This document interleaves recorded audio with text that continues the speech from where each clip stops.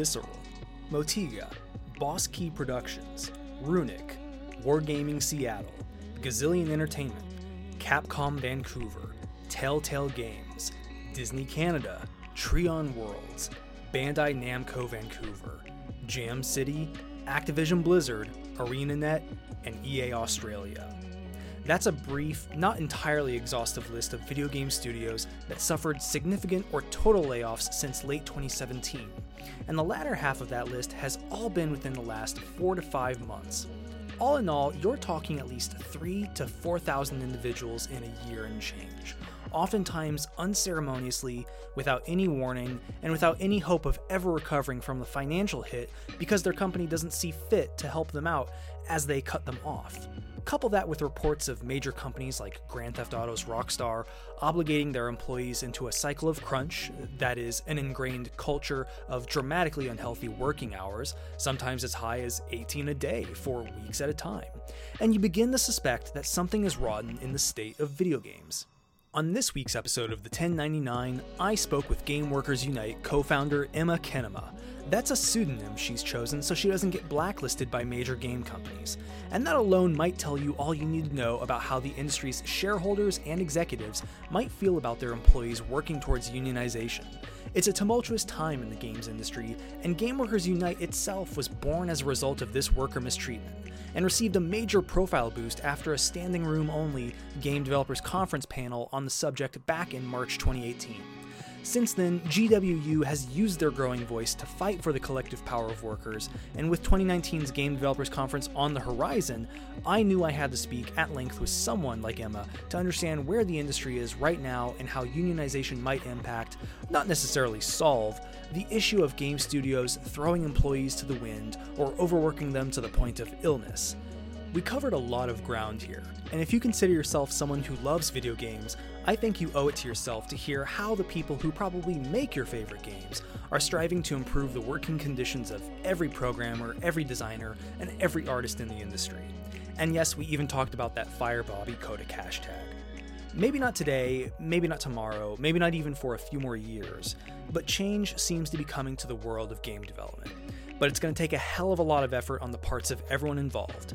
And this is undoubtedly one of the most important conversations I've ever had the privilege of having. So I hope you folks enjoy it. I hope you feel like you better understand where the games industry is in this moment. And after listening, I hope you feel the urge to seek out more information about this topic. As always, remember to support our resident musician at zwbuckley.com, share the podcast on Twitter if you dig it, and let us know your thoughts. Here's the show.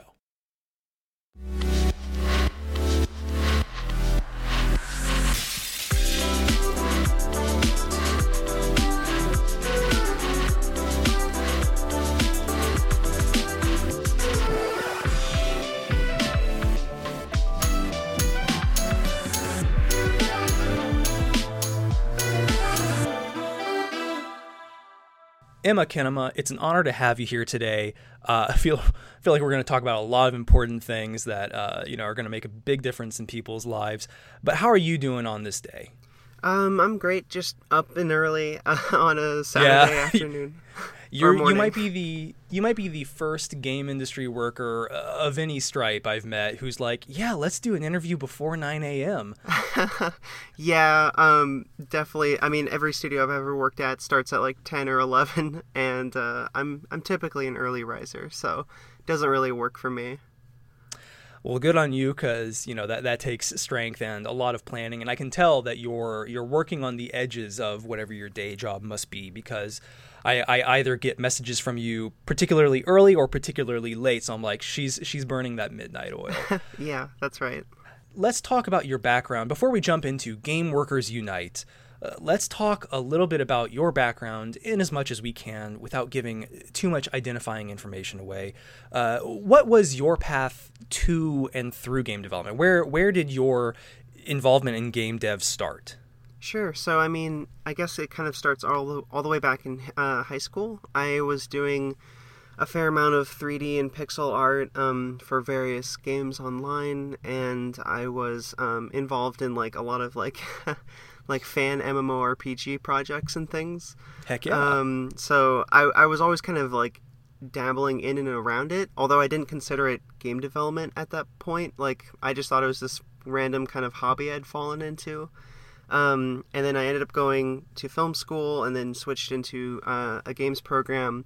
And so when I came out of that, I kind of had some more comprehensive training, and I've been in the industry now for a little while. And so I don't know, kind of went from hobbyist to studied in university and then, working in the industry. And at any point along the way, usually something like Game Workers Unite is born out of, at least at first, it's born out of a personal experience or a sort of personal connection to the issue at large. At any point, did you experience some sort of discrimination or a hardship that a union might have helped to lessen the impact of, at least? Yeah, I mean, oh, gosh. Yeah, I mean, to put it short, yes. I've experienced everything ranging from crunch and gender discrimination to, I've experienced a couple layoffs already, and I'm fairly young for the industry, and yeah, I've already experienced that as well, and we had no severance, no protections or heads up or anything when those layoffs happened at two of my previous studios, and a union could have helped at least soften the blow on those kinds of things, if not prevented them. So what is Game Workers Unite, and what does this organization do? Yeah, sure. So Game Workers Unite is an international labor organization and movement that's dedicated to unionizing the games industry. And the way we do that is by doing a lot of kind of like educational work around, the industry, talking about labor conditions and talking about how unionization and collective action can help solve a lot of the structural issues that we have in the games industry. And then we also do that work by helping build local small communities in cities and nations around the world. We have like 25 plus local and national chapters, some of which have now moved on to being national unions. And through those kind of local smaller chapters, we do a lot of like organizer training and building up the skills of workers and teaching them their rights and things. And helping to organize directly in people's local studios and communities,, because that's ultimately where change always comes from. It's always from the bottom up and from on the local scale, not like a top-down kind of situation. And speaking of like a top-down or a local grassroots scale, how exactly is GWU structured? Do you report to someone, or is it kind of a more collective kind of group of people talking at once? How do you kind of organize yourselves? Sure. I mean, to put it broadly, it's a fairly horizontal group. There's not a lot of like, in terms of like hierarchical structure, but there definitely is structure because I think a lot of us have found both in this work with Game Workers Unite and in prior groups and things, it's really hard to get work done without some level of structure and assigning kind of roles and responsibilities to people.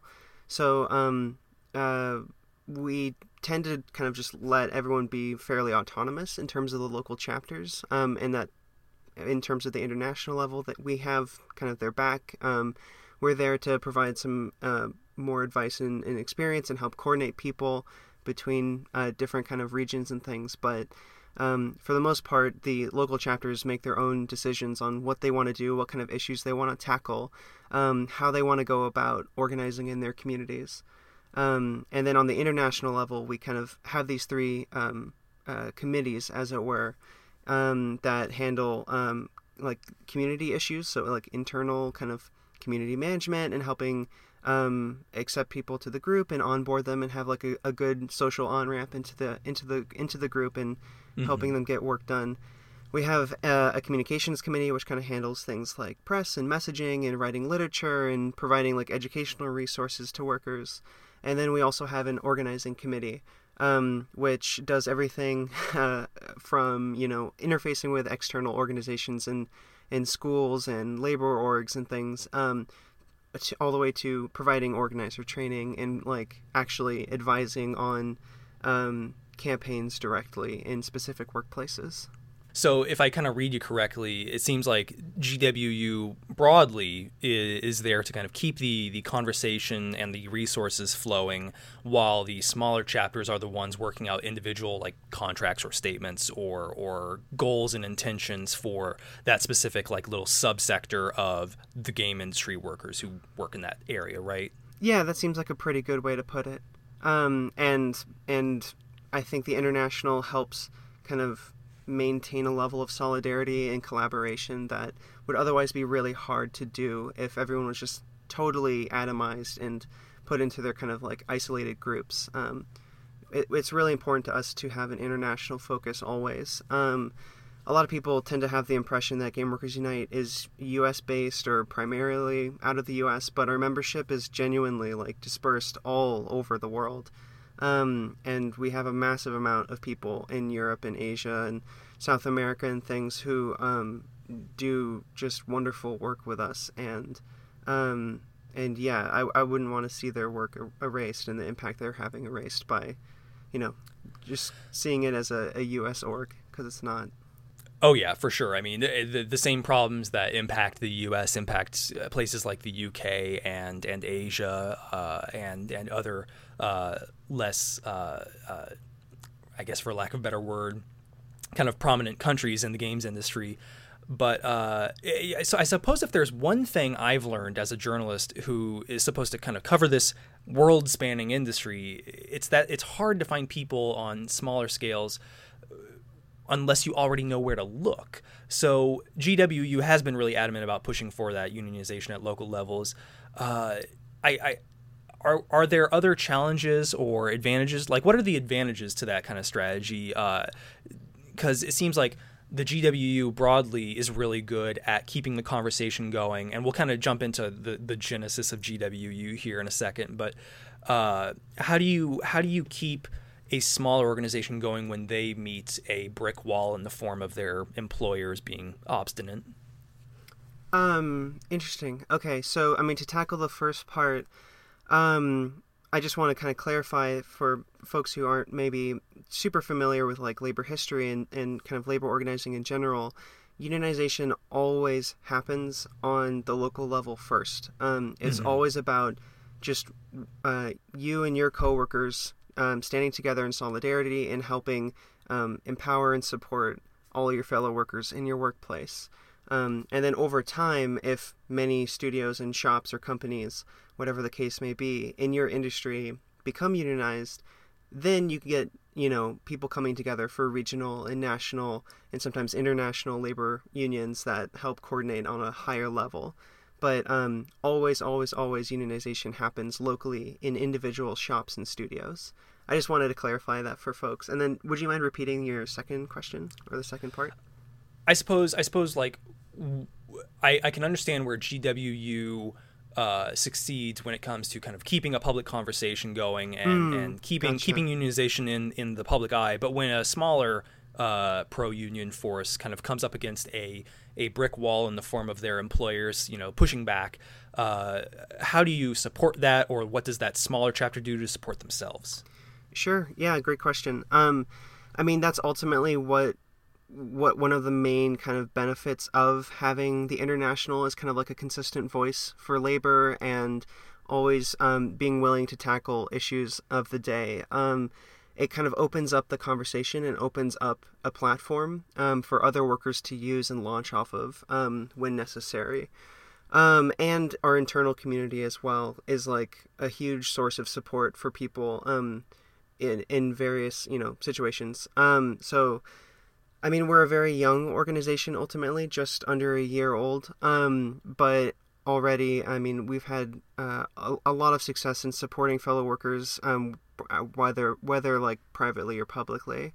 Oftentimes, people will be facing a certain situation in their workplace, and then, they might post about it or something in an internal communication channel, and people provide advice and support, and sometimes people pass around, fundraiser links and things for workers on strike or just whatever. It's not just reduced to PR support, say, but there's a lot of tangible like direct support when people need it and request it. And yeah, so like I think of something like earlier in 2018, some French game workers at Eugene Systems went out on strike, and unfortunately, the international community of game developers and players didn't really have their back for a few reasons. I mean, for one, Game Workers Unite didn't exist at that point.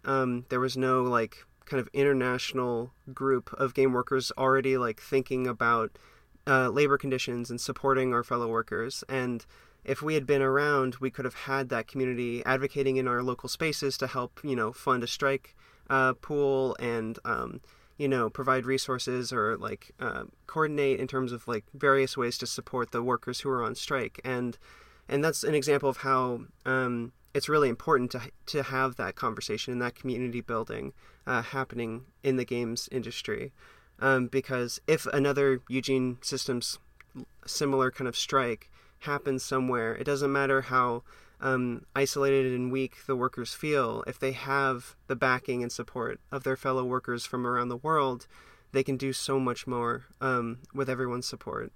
So I think the conversation and the direct organizing on the ground level, both of those things are really important, and they go hand in hand. It does seem like in many ways a battle of oxygen. Do you focus on getting a bigger tank of oxygen, i.e., support from a broader coalition, or do you try to use what little oxygen you have to push for what you can at that point, which seems to be, like you said in that case, it didn't turn out as well as it should have. So, and speaking of kind of the oxygen of keeping this conversation going and alive and thriving towards an equitable solution. So almost a year ago now, we saw Game Workers Unite kind of get a boost in visibility thanks to a really tense game developers conference, the 2018 Game Developers Conference, particularly thanks to an IGDA, that's International Game Developers Association for anyone who doesn't know, an IGDA roundtable on unionization with IGDA Executive Director Jen McLean and a few others. Jen McLean was the moderator of that conversation, and they brought up a number of people to talk about their experiences with unionization and what their thoughts were. And that seems to be the lightning point for where Game Workers Unite really began to flourish. You had about like 2,000 Twitter followers prior to that because the conversation was clearly happening. That's why there was a roundtable to begin with. But you look back at reports of that roundtable, and there was a clear tension between people like Jen McLean and some others on that roundtable, and people who were speaking and saying, these were my experiences. I feel really strongly that we should be pro-union and push for more unionization and collective workforce powers. And then some people on the opposite side of that conversation kind of, I wouldn't say poo-pooing the idea, but like throwing some mud on it and saying like, oh, well, would that work? And those are valid questions to have. But I'm curious to ask, what did you feel was the impact of that kind of lightning point, and what did it serve? Sure. Actually, first, I would just want to actually push back a little bit on how you described the roundtable. I mean, I was there that day. To be fair, and I was not, so I will admit that. Yeah, no, and that's totally great. I think sometimes the conversation and reports that have come out of that roundtable aren't entirely accurate, so it's totally okay. That roundtable hosted by the IGDA, in the room there was zero critical sentiment shared about unionization. No one pushed back that we need to start solving these problems in the games industry. Nobody spoke up against workers trying to unionize and get together to actually improve their conditions in a material way, except for the host of the roundtable, which was Jen McLean, as you mentioned, the executive director of the IGDA. She was the only voice in the room really saying any of those kinds of sentiments, which made it feel really quite strange, like she wasn't really reading the room right. Because the roundtable was kind of framed as this pros and cons, let's have a discussion about what could go wrong, what could go right, and nobody in the room seemed interested in talking about, any cons, even though people mentioned, there are caveats, and like we have to do this right and make sure we're focused on democratic rank and file unionization and stuff. But the only voice of quote unquote opposition, perhaps, was Jen McLean actually herself, who kept kind of I don't know, digging her feet in and didn't want to really have a conversation with us, which was interesting. One of the quotes I'm seeing, at least on a Polygon story from around that time, is there was a person who said, I have a lot of first-generation students and students of color, and I would like to get them fair shots when they're looking for jobs. Other unions I've been a part of, there have been people joining even before they get into the job itself. And then McLean responded, so you're saying that unions are going to vet potential hires for game studios, which the person who originally was speaking said that they're not comfortable with. But McLean honed in on the suggestion that unions, this is Polygon saying, but she honed in on the suggestion that unions take an active role in the hiring process, setting off the pro-union crowd in the process. Did you have thoughts about that, or were there like other comments that kind of really stuck out to you? Sure. I mean, that's an example of one where I feel like someone was bringing up a pretty valid point, and then she wanted to kind of dig in on this one thing that she thought was a criticism, and that felt like the tenor of the whole conversation. And frankly, what happened in that room isn't terribly important. It was a moment where, several hundred game workers were in a room together, realizing all at the same time that while there would be detractors, at least when you're talking just amongst game developers, the numbers are very high, and people are quite supportive of this issue. And regardless of whether or not someone supports unionization, pretty much everyone can admit that things are messed up in the industry, that we have absolutely no leverage or power in helping change the industry, and that alone is not fair. And so I think that roundtable was a great opportunity to really expand the conversation out from, behind closed doors where, previously a lot of these conversations around games labor and trying to find solutions and ways forward often happened, privately amongst friends or coworkers, but certainly never in a public realm. And I think after that roundtable, we caught a lot of press for, having such a packed room, and such a active conversation about it happened after that. And I think it really just kind of cracked open this taboo subject for the industry. And that alone is really important, because it frees people up to really start thinking critically and openly about these issues, whether or not, how they land, or if they're supportive for unionization, or what kind of unionization they want, or what path they want to it. It makes the conversation much more mature, much more developed, and when people are openly grappling with these subjects, you're going to find better and better solutions and ideas coming from unexpected places. And Jen McLean isn't the president of video games by any stretch. She, but she is one of the more visible forces in what is ostensibly a pro-developer kind of organization, even though the IGDA has its own myriad flaws. Do you anticipate the conversation to change this upcoming GDC? We're recording this on February 23rd, but it'll only be a couple of weeks, a few weeks really, until GDC 2019. Do you think the conversation has shifted in your favor at this point? Do you think Jen McLean might be singing a different tune?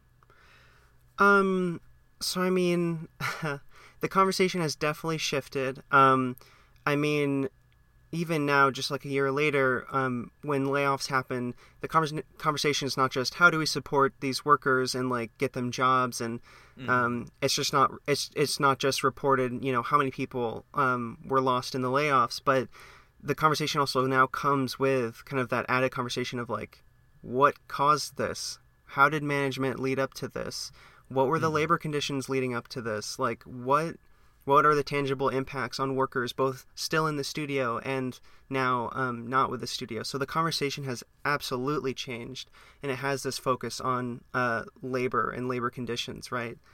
And then regarding Jen McLean and things, I mean, ultimately, when it comes to unionization and to improving the lives of game workers, Jen McLean's opinions are frankly irrelevant, and so are the opinions of the IGDA, because, I mean, Jen McLean is a it doesn't involve them. It involves game workers directly and their bosses, and frankly, nobody else.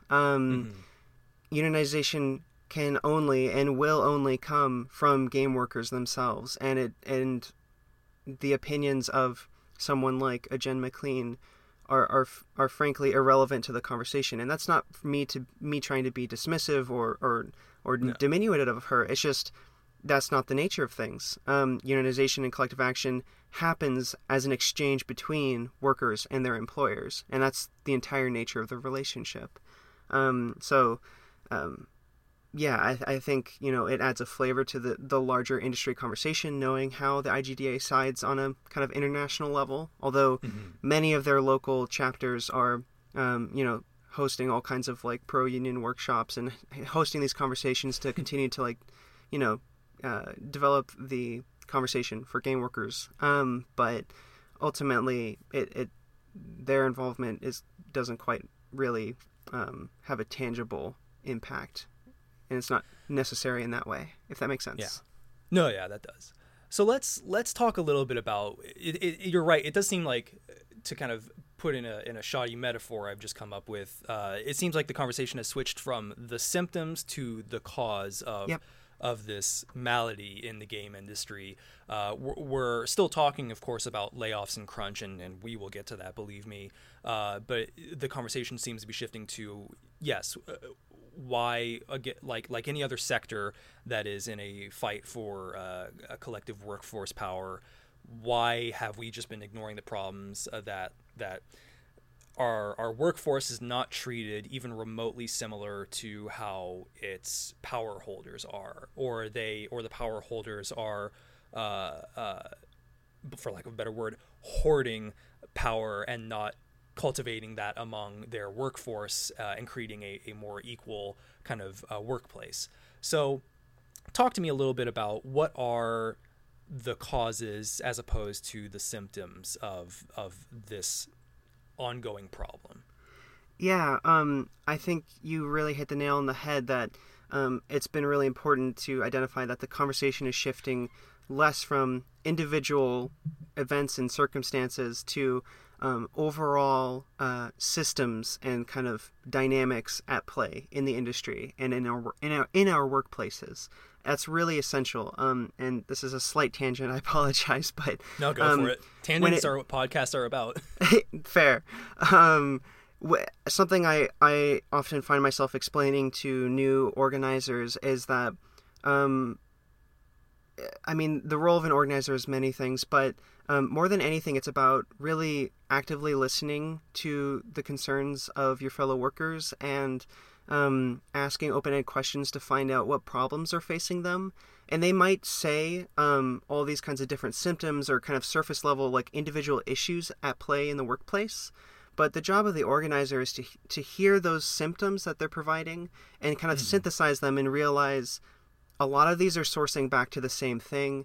They might be coming from like kind of core larger issues that are impacting more and more people, and learning to see the workplace and in terms of organizing on the international level, the systems of the international games industry. What are the dynamics at play and what are the causes? So learning to think in a systematic way, thinking about root causes and not just addressing the surface level, right? We can keep sharing job posts and job boards and things after every cycle of layoffs, but they keep that always happening. Happens, yeah. It's a Band-Aid. So many companies. Yeah, that seems like the Band-Aid. Like we're all like despondent, like, oh, Naughty Dog is hiring, Capcom is hiring, if you guys are having problems, but that's not addressing the actual problem. And it's important to do that work as well. Like, you don't want to just be like, well, we have to heal the wound and we can't just put dressing on it. It's like, well, sometimes you also need to dress the wound. And, there's been a lot of like job board sharing and support happening in the wake of layoffs within our internal community as well. But you have to look at the systematic causes if you're going to change anything. So to answer your question, a lot of the problems kind of boil down to often that the job of the kind of management and executive classes in many of our studios are inherently kind of at odds with some of the needs and interests of the workers in those studios. I mean, so ultimately, if you take a large, like, publicly traded shareholder company like Activision Blizzard, just for an example, the interest of the CEO is not actually to create a long-term, stable, high-quality company. The actual, like, charter in charge of that position, the CEO, is to create profits and increased value for the shareholders. That's not a conspiracy theory or anything. That's basic, like, public business 101. The job of the C class is to create profits for the shareholders.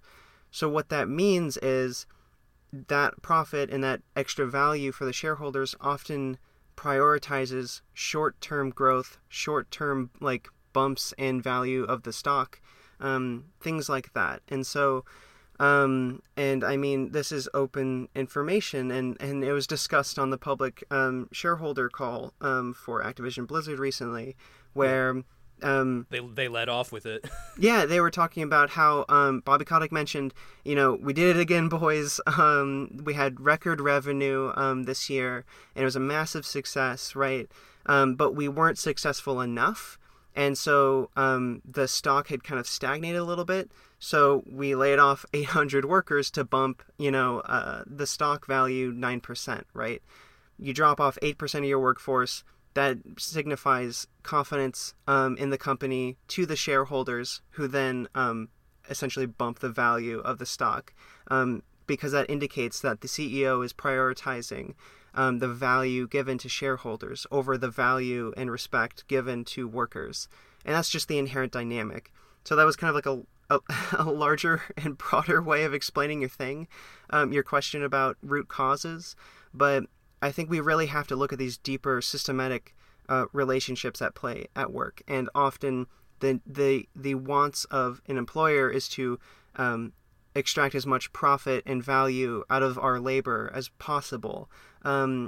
And the worker just wants to do their work with the highest level of quality and have a stable job and things. And sometimes those interests do not align. And I would say most of the time those interests do not align. And so understanding that dynamic is essential in approaching the workplace and figuring out how to organize it and solve some of these causes. Yeah. And it seems like, it would be monumentally difficult to change how a massive video game company like Activision Blizzard or EA or Capcom makes that money, because they depend on an investor class, a C-suite class, to keep that going.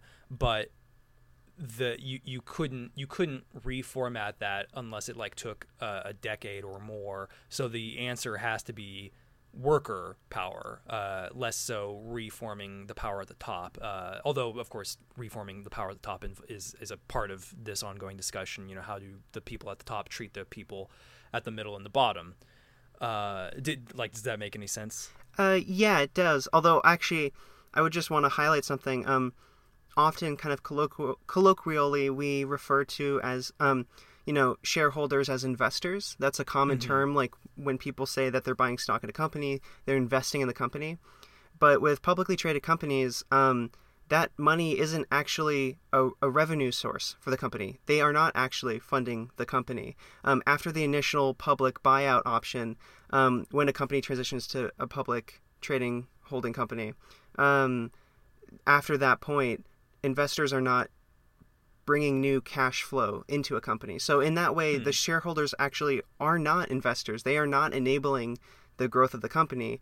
They're, if anything, just holders on, extracting profit from the work that we do. What are they enabling? Yeah, in that case. What they're doing is they are taking cash that they already have and wealth they already have, and then claiming a stake on the kind of collective ownership of amongst the shareholders for the control of the corporation. It's not about cash flow, actually. And then the C-suite, the CEO and the CFO and CCO and those kinds of folks, they just represent the interests of the board of directors and the shareholders. Yeah, sorry, that was a little bit of tangent, but I think it's important to note that terminology of investor, because after the initial kind of public option for the buying shareholder stake, that's actually not terribly accurate. It's interesting you say all that, and thank you for kind of explaining that. I one of my various freelance jobs is working for a website called GameDaily.biz. I've interviewed the managing editor Amanda Farrow, and I've really enjoyed.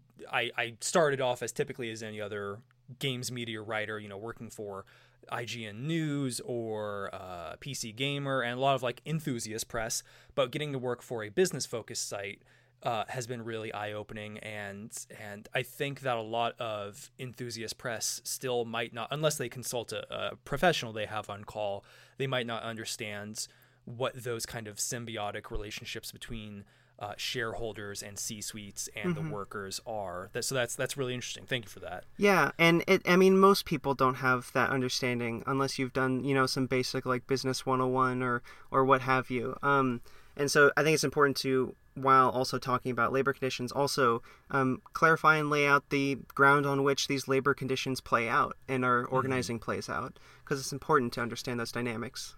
So let's talk about some of the symptoms. This kind of reads off like the list of Arya's targets from Game of Thrones, but Capcom Vancouver, Telltale Games, Disney Canada, Treon Worlds, Bandai Namco Vancouver, Jam City, Activision Blizzard, ArenaNet, and Fire Monkeys, which is otherwise known as EA's Australia branch, or at least one of them.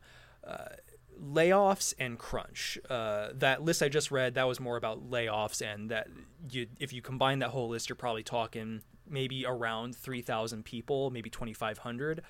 But that is a shit ton of people to lose their jobs all in the last 4-5 months, if that. Yeah. And it seems like my only experience with something like this is, as a games media person, I am familiar enough with bloat and with a website having to shut down because they got some investor money and kind of tried to build something up. It did not land. They didn't throw the right spaghetti at the wall, and the investor had to make their money back by selling off assets or the brand or whatever. The big push right now is just general unionization, but that wouldn't necessarily. A lot of people, I think, even in pro-union forces, admit that unions wouldn't necessarily stave off layoffs at big companies like Activision Blizzard or Telltale or whatnot. But in a less extortionist world, how do unions help workers who are caught up in such unfortunate circumstances? Yeah, that's a great question. To be clear, unionization is not a magic pill for all of our problems. It's not a magic wand that now there are no layoffs. Now all companies are successful. Now every game is a massive Everyone gets success. a battle royale game. It's totally fair to talk about those like grounded realities. That being said, a unionized workforce that, has their collective solidarity and support set up and like actually making grounds in the workplace, they can do so many things to help with layoffs, whether it's just helping a layoff be a softer blow for workers. Unions historically have done all sorts of things around layoffs and big cuts in employment around increasing the severance provided to workers being laid off, requiring a kind of like, a period of heads up for workers so that you don't just show up to work and then find out you're not making rent this week. That's actually happened to me before, where, it's just any other Tuesday you come into work and it turns out now I'm unemployed and maybe soon to be out of my house. That kind of stuff happens all the time. And so having a heads up means people can start job searching. They can start reaching out to their friends and prior coworkers and finding that safety net as much as possible. You can do all sorts of things around layoffs. Even just making it a harder process to execute for executives means a layoff maybe isn't the best option, and it can be too much of a drain on a company to do a layoff if the severance package that's been negotiated is good enough, and if they have to jump through all these hoops to do it. So like a company like Activision Blizzard that is doing it just to boost stock value price and create more profit for the shareholders, they'd have to think twice and really reevaluate that option, because if they actually had to pay people well and provide them with a safety net as they laid them off, they might choose other options that are more stable and more about keeping people on and finding secure long-term positions for people. Do you think that companies in that instance would? It seems like a lot of time you hear about a company ramping up production. They'll get 200 million investor money, and then they'll ramp up production for a particular project or expand their operation if they've been doing like mid-tier games, and then like they're like CD Projekt Red or 4A games. They're going from like these mid-tier projects to AAA all the way. And then after, I don't think those companies specifically have done anything, but you hear about a company like expanding and then shrinking their workforce right after a game comes out, and they need to cut back on their losses. Do you think that companies would, in that case, like perhaps begin to hire more conservatively?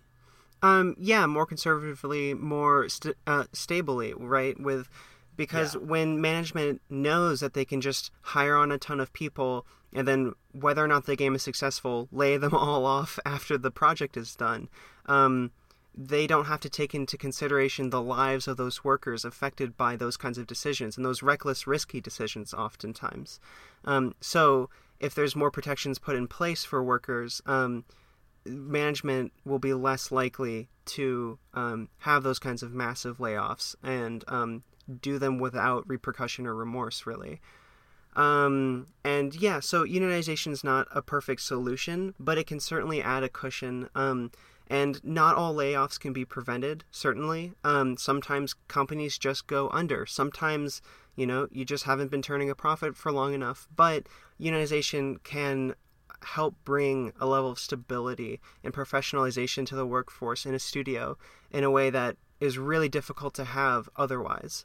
And among that can be making sure that the kind of cash flow of a company is being used responsibly. So instead of paying bloated executive salaries, actually making sure that we can hire people for for a stable amount of time, ensuring we don't have to overwork our workers, and actually paying to have a proper fully fleshed out production plan instead of a rushed one that may cause the game to fail or have a lower quality bar and be a riskier project ultimately for the studio.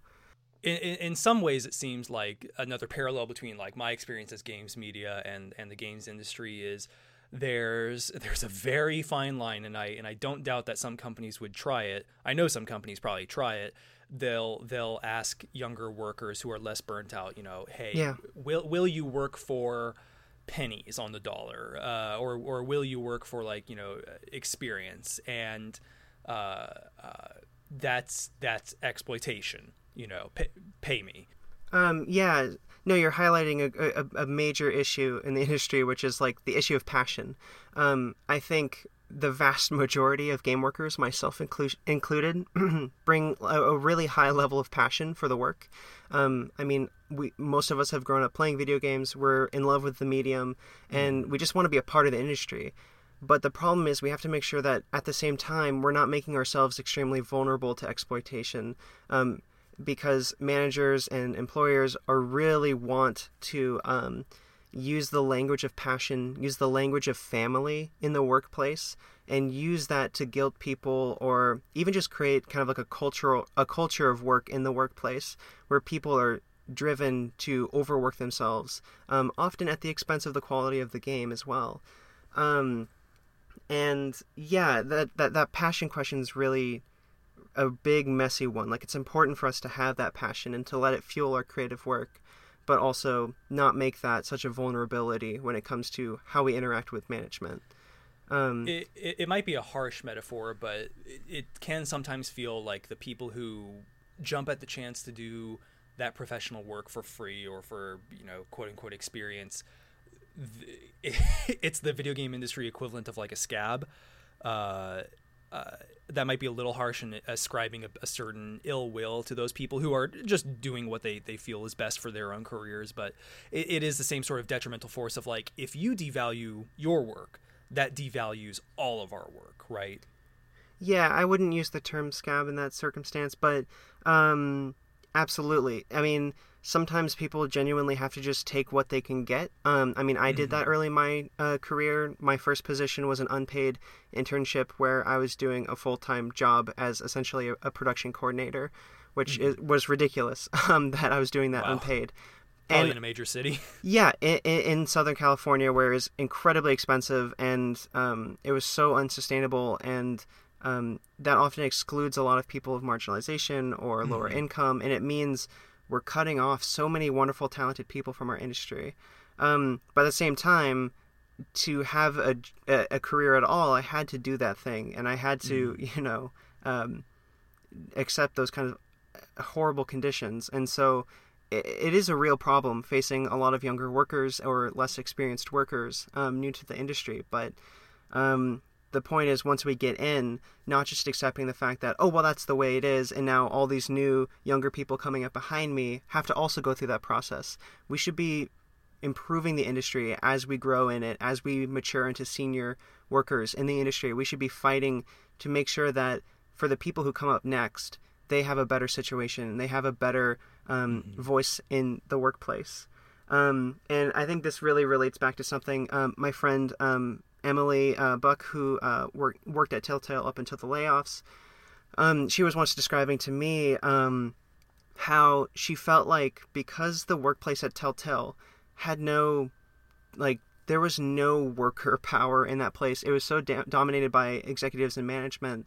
Um, it created essentially a stagnation in the company, creatively and in terms of the risk of the products and making kind of creative risks, right?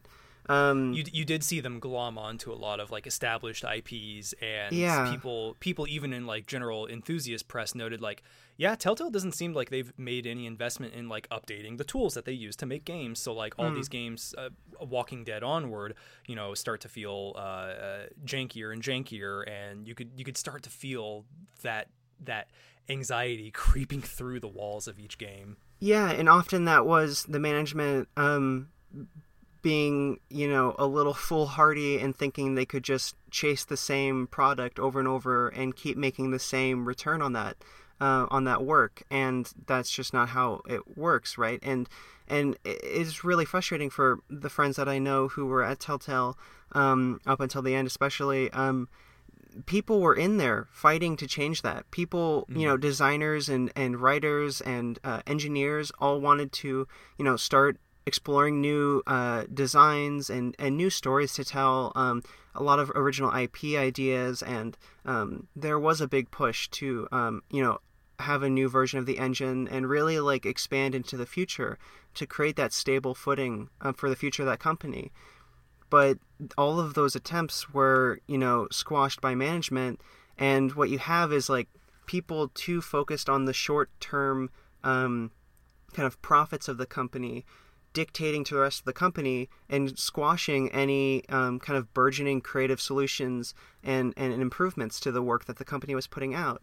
And so my friend Emily was talking about how if they had been unionized, if they had actual democratic structures and powers in the workplace for workers to really have their hand on the wheel, as it were, Mm-hmm. some of those things could have been avoided. And who knows, maybe the layoffs could have been avoided. The end of the company could have been avoided, possibly, if the workers had been allowed to actually just do the highest quality work that they had to give, and put their best ideas and foot forward.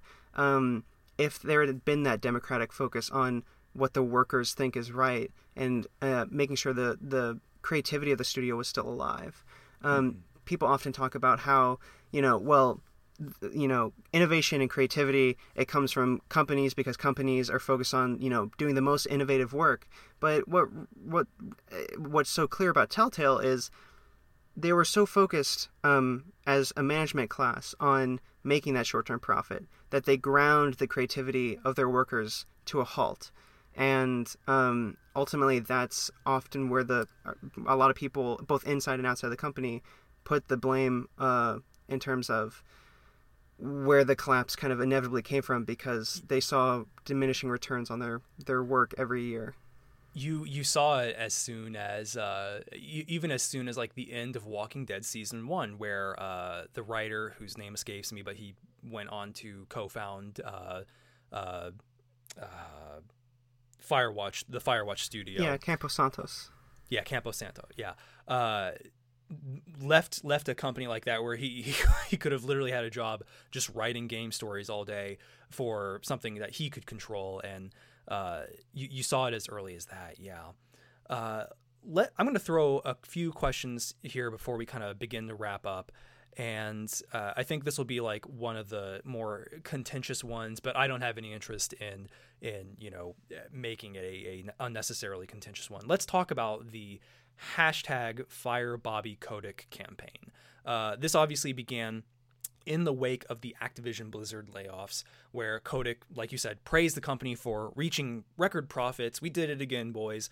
But nonetheless, they said, we didn't reach our personal expectations, so we have to let go of approximately 775 people. Kotick, by most accounts, makes something like 300 times the median salary at Activision Blizzard. And he is in a way like partially responsible for games as a service becoming more popularized. Certainly not the only executive pushing that dream, but one of the big ones for sure. And those kinds of teams have been the poster childs for like that unnecessary bloat. And to be clear, I have like no love for the man. I think he's been generally a moderate to negative influence on the industry. Tell me, why did Game Workers Unite start such a sort of social media campaign, and what did GWU, or what does GWU hope to kind of accomplish from something like that? Yeah, sure. Great question. So, I mean, actually, to be clear, the hashtag Fire Bobby Kotick kind of social media campaign and the petition that was released, which is now currently somewhere around 7,000 signatures in support, to call for the removal of Bobby Kotick as CEO of Activision Blizzard for all the things you just said.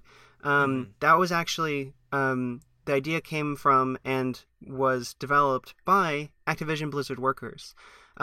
They decided to use the platform of Game Workers Unite because we have an audience, we have the ear of the press, and we have some visibility. And there's also the protection of having them safely behind kind of our kind of like wall of anonymity, I guess you could put it. And so this petition and this call to remove Bobby Kotick comes directly from Activision Blizzard workers, some who were affected by the layoffs, some who are still in the company in various studios. And so, yeah, there's been a lot of coverage that has said, like, Game Workers Unite calls for it. I understand where that confusion comes from. But the workers themselves are calling for it because they see that it is completely absurd to have a CEO who makes $30 million a year plus, and, you know, boasting about record revenue to his shareholders, and then in the same breath being like, but also we're going to cut 800 workers so that we can bump our stock value by 9%. So I am super curious. Like I was the original reporter for GameDaily.biz, and my editors and I, Amanda Farrow and Mike Futter, we both took our time kind of jumping on that story because we wanted to make sure it was fair and, you know, as dry journalistically as it could be. But I personally did not see anything that indicated this was Activision Blizzard employees. Did you guys do that intentionally, kind of keeping that under wraps, or was that just like a mistake? Or because that does kind of change the perception of why GWU started promoting something like that. Yeah, that's fair. I think that was a failure in many ways on our part, not thinking beforehand about who it would seem was calling for this. And don't get me wrong, Game Workers Unite also supports this effort because the man doesn't deserve to be, you know, in charge of that company. But yeah, I mean, that certainly I think was a failure on our part in terms of messaging that aspect of it. That being said, I think we mostly cite that sourcing from Activision Blizzard employees in the language of the petition itself and in the language of, I think, our initial tweets about it, saying something along the lines of, like, we, the the workers of Activision Blizzard and their friends, are calling for the removal of Bobby Kotick, blah, blah, blah.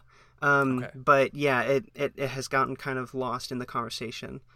So yeah, I think it's important to kind of clarify that, because it's really important to note that these are the workers of Activision Blizzard standing up for themselves with the support of like our collective community and voice.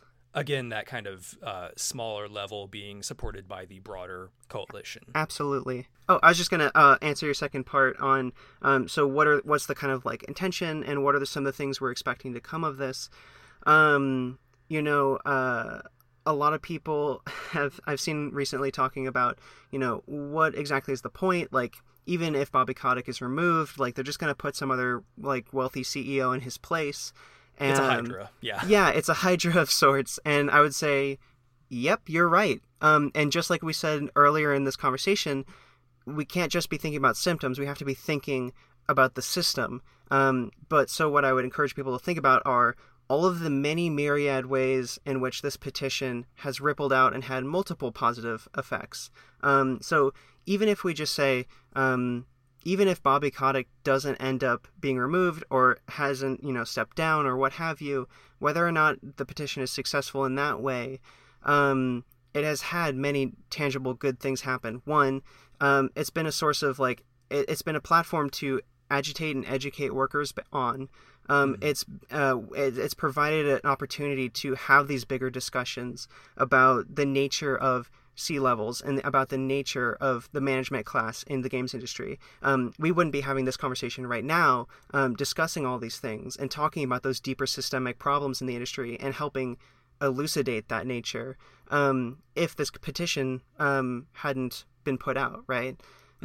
So even the idea that this is just a surface level petition, which yes, petitions are, and they're inherently kind of a toothless form of, organizing, but it has provided this massive conversation. It's also, built solidarity among player communities and the game developer community. There's been a huge outpouring of support from player communities, of Activision Blizzard games and things, sharing the message, signing the petition in solidarity, and starting to have these conversations in those spaces as well. That's enormously value to spark that conversation in that collaboration between developers and our players, on these kinds of subjects about labor and the role management and corporations have in the goings on of the industry, right?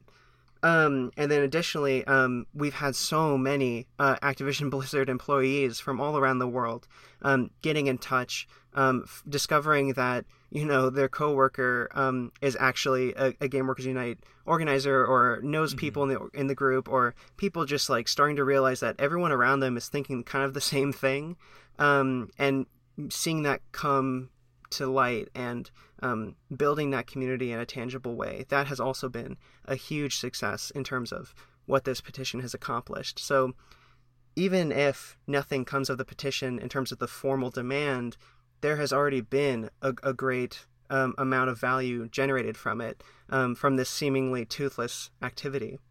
Yeah. I do wonder, when we think of like pro-union stories or like union success stories, of course, so much of our cultural identity, at least here in the United States, I know less about the UK or Europe abroad, our DNA for like success stories involves people out on the streets with picket signs and meeting people in person. And I'm kind of fascinated like how that might have evolved, that sort of person-to-person organizing and whispering and saying like, oh, you're part of GWU? Yeah, let's talk and like see if we can get other people involved with us, if we work at like some larger company. How that might have changed in the age of Discord and private message chats and whatnot, and if there have been any sort of, obviously everyone's always concerned, you yourself, use a pseudonym so you're not blacklisted in the industry, but I would be curious to know how that kind of conversation has changed in the digital era. Sure. So, I mean, what I'll say ultimately is that, having these kind of online digital tools are nothing more than tools. They're just one more tool in the tool belt. Whether that's being able to find people of similar stripe and also concerned about conditions at work and things through, Gameworkers Unite or just conversations on Twitter or what have you. That's just one more tool. And the entire... as someone who has done a lot to study labor history all the way from its very originations, labor movements and labor organizing has always been about in-person communication, building of trust and solidarity. It's about having one-on-one conversations and finding those emotional cores behind the issues we're all facing. It's about finding collective power together truly on the shop floor, in our studios, in our workplaces. It always will be in person and real and in the moment and in the spaces that we live and work in, right? Mm-hmm. It has always been and will always be. So long as we work together, it will always be that way. But we have tools available to us now that are new, and we have to learn to adapt to those times as well, while not replacing the core of the organizing tool belt, as it were. Because it's important to have that core of, in-person relationships and things. But you don't know how to go about doing it sometimes when everyone feels isolated and atomized. And so the internet is a tool where we can find out that, so-and-so from whatever department, turns out they're also thinking the same thing as me. Maybe we should get together, talk about things over coffee, and start figuring out how we can go about organizing our workplace. It's just, it's a dynamic that has happened again and again over the last year. Mm-hmm. I keep seeing, workers from the same studio realize, oh, we're both here in this conversation or this Discord or this thread or something. We should talk about these issues, at work. We should really start doing something in person. It's just been really heartening to see the kind of Game Workers Unite community serve as a place for people to find their like-minded people who are also concerned about wanting to improve their workplace and their industry. And that's been really invaluable. But the bulk of the work, the 99.9% of organizing work, is about being in person, having those tough conversations, and finding solutions together. So, and that seems like both inspirational and informative in that sense of I've been part of that where in a messaging group I see someone with a similar interest in me and hey, you're covering this topic too, screw it, let's work together and see if we can do a dual byline on this kind of issue that we feel passionate about. I'll toss this one kind of last maybe multi-part question for you before we really wrap up. GWU has branched out into the UK and elsewhere, and along those lines of using the internet as a tool to coordinate and learn from each other. What sort of success or problems has GWU found in the UK, and what can we in the US learn from all of that work in the UK? The UK Game Workers Union started off, like many of our local and national chapters, soon after kind of all our activities at GDC blew up. Many people from around the world were really interested in the work we were doing and wanted to be trained up in how to organize, find like-minded people in their communities in a safe way. And so many people started these local chapters, right? And so the UK chapter was one of the very first that kind of came off the ground. And right away they identified that the labor conditions in the UK are very different from the US. They're very different from Brazil. They're very different from, every region, every country has a very different labor context and set of labor laws that they have to work within. And they very quickly realized we're going to need a national union up front to have certain legal protections when we're doing organizing work. We also think it'll help bring a community together once we're visible as a national union, and both of those things have been correct. But it can't go alone without true boots on the ground organizing work, essentially, kind of like how we were just talking about. So you can't just have a union on paper and it exists and people join it and that's it. You have to have those tough campaigns and organizing pushes in individual workplaces and in individual communities. And so a lot of what they've been doing, non-publicly, is doing that kind of work, training up people on how to be organizers, having these conversations about strategy and how to best empower workers in their workplaces. And that's a thing that's been going on everywhere. But I think it's really great to note that whether it's with the UK Union or any of the chapters or, even just the International Game Workers Organization, so much of what we do, 90% of the work we do, is completely non-visible to anyone outside of the group, and even sometimes some of the people in the group, because unionization individual campaigns are really quite private. They have sensitive information involved, and so oftentimes it's kind of like if you're in the shop, you are on a need-to-know basis, but you might interface with people to advise and help outside of that context, but you don't want that information being kind of shared loosely, right? The vast majority of unionization work happens privately, slowly, cautiously, person to person. It's about building trust networks and solidarity. And so it happens so slowly on a private level and a non-visible level. And we see constantly now in the last few months here, we've seen this onslaught of stories about 800 people lost their job here, 200 people lost their job here, 250 people lost their job here. And it is that old axiom of a million people is a statistic, one is a tragedy, and it's probably gonna need to rely on stories, individual stories of this is how this impacted me. Oh, hey, you and I, just two people, have the same interest in pro-union collective workforce organizing. Yeah, let's talk about that. And you begin to see how this benefits yourself personally as opposed to blanketing a problem. Yeah, and as those layoffs and various events around the industry happen, as these kind of press cycles continue to happen about the industry, the entire time it's important to be consistently, day by day, hour by hour, minute by minute, continuing to do the work of organizing our fellow coworkers and the industry in general. You can't just organize around these like flashpoints, as it were. Those can be helpful, and they can help break through like plateaus in your organizing campaign. But the problem is if you're not ready for that, if you haven't done your homework and built a foundation when those things come, one, you can't help organize and protect workers when those things happen. You can only be reactionary. And then second, you aren't ready to use that as a launching point to really boost your campaign to a new level. So although, typically, I think a lot of people's experience with Game Workers Unite and labor organizing in the industry in general is just kind of like through Twitter or reading, the games press and things talking about these issues.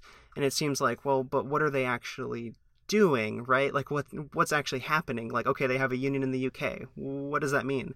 What it means is all of this day by day, step by step organizing that no one is paying attention to, but if you're involved, you see the massive amount of work and labor and dedication and blood, sweat, and tears put into this effort.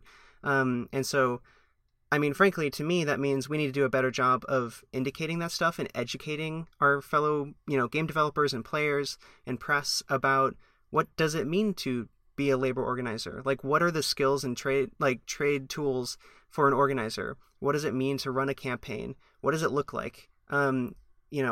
And helping people understand that it's very private all the way until you have like a critical mass and you have to go public and you have to have that initial negotiation or confrontation with the management. So a lot of people think it's just, well, everyone just votes. We sign in a union, we sign some cards or something, and then suddenly, boom, we have a union and like flicking a switch, everything's solved, right? But that's never how it goes. No. Never in the whole history of labor organizing throughout the entirety of the world. It has always happened on this private one-to-one level. And so I think that indicates to me that we need to be doing a better job of educating our fellow people in this industry to understand that nature and to understand the work that's going on. Because it is really difficult work and it is really tricky work. And I think it'd be important to have people understand what it really means beyond just, creating a union, whatever that means, Whatever that means. Yeah. Emma Kinema, thank you so much for coming on. This has been a really enlightening conversation, and I hope it's been enlightening for the people listening to this. And I hope that people are more interested in seeing how the fight for unionization in the games industry is taking place. Where can people find more information about Game Workers Unite? And if they want to take action or just learn more about pro-union information in the industry, where can they look? Yeah, and I just want to say thank you so much for having me on. This was a total blast, and I really loved the questions you asked because you were clearly focusing on like getting some really interesting conversations going. So I really appreciate that. I try. Thank you. And then, yeah, in terms of learning more and getting involved, I encourage people to follow us on Twitter at GameWorkers, where we're constantly kind of talking and having conversation about conditions in the industry, current events, and all those things, and sharing information about how people can get involved. If people want to learn more about unionization, access some of our resources that we have online, learn more about the organization, you can go to gameworkersunite.org. And if you go to gameworkersunite.org/get-involved, you can find a comprehensive list of all 25 plus national and local chapters and unions affiliated with Game Workers Unite, and get involved with your local chapter. If you don't have a local chapter on that list, you can get involved with the international and or help found a chapter in your area. And then in terms of myself, people can follow me on Twitter at Emma Kinema, which is like cinema with a K. And then as well, I'm trying to actively move away from my kind of day jobs and game development and move to organizing full time, because there's just infinite amounts of work to be done.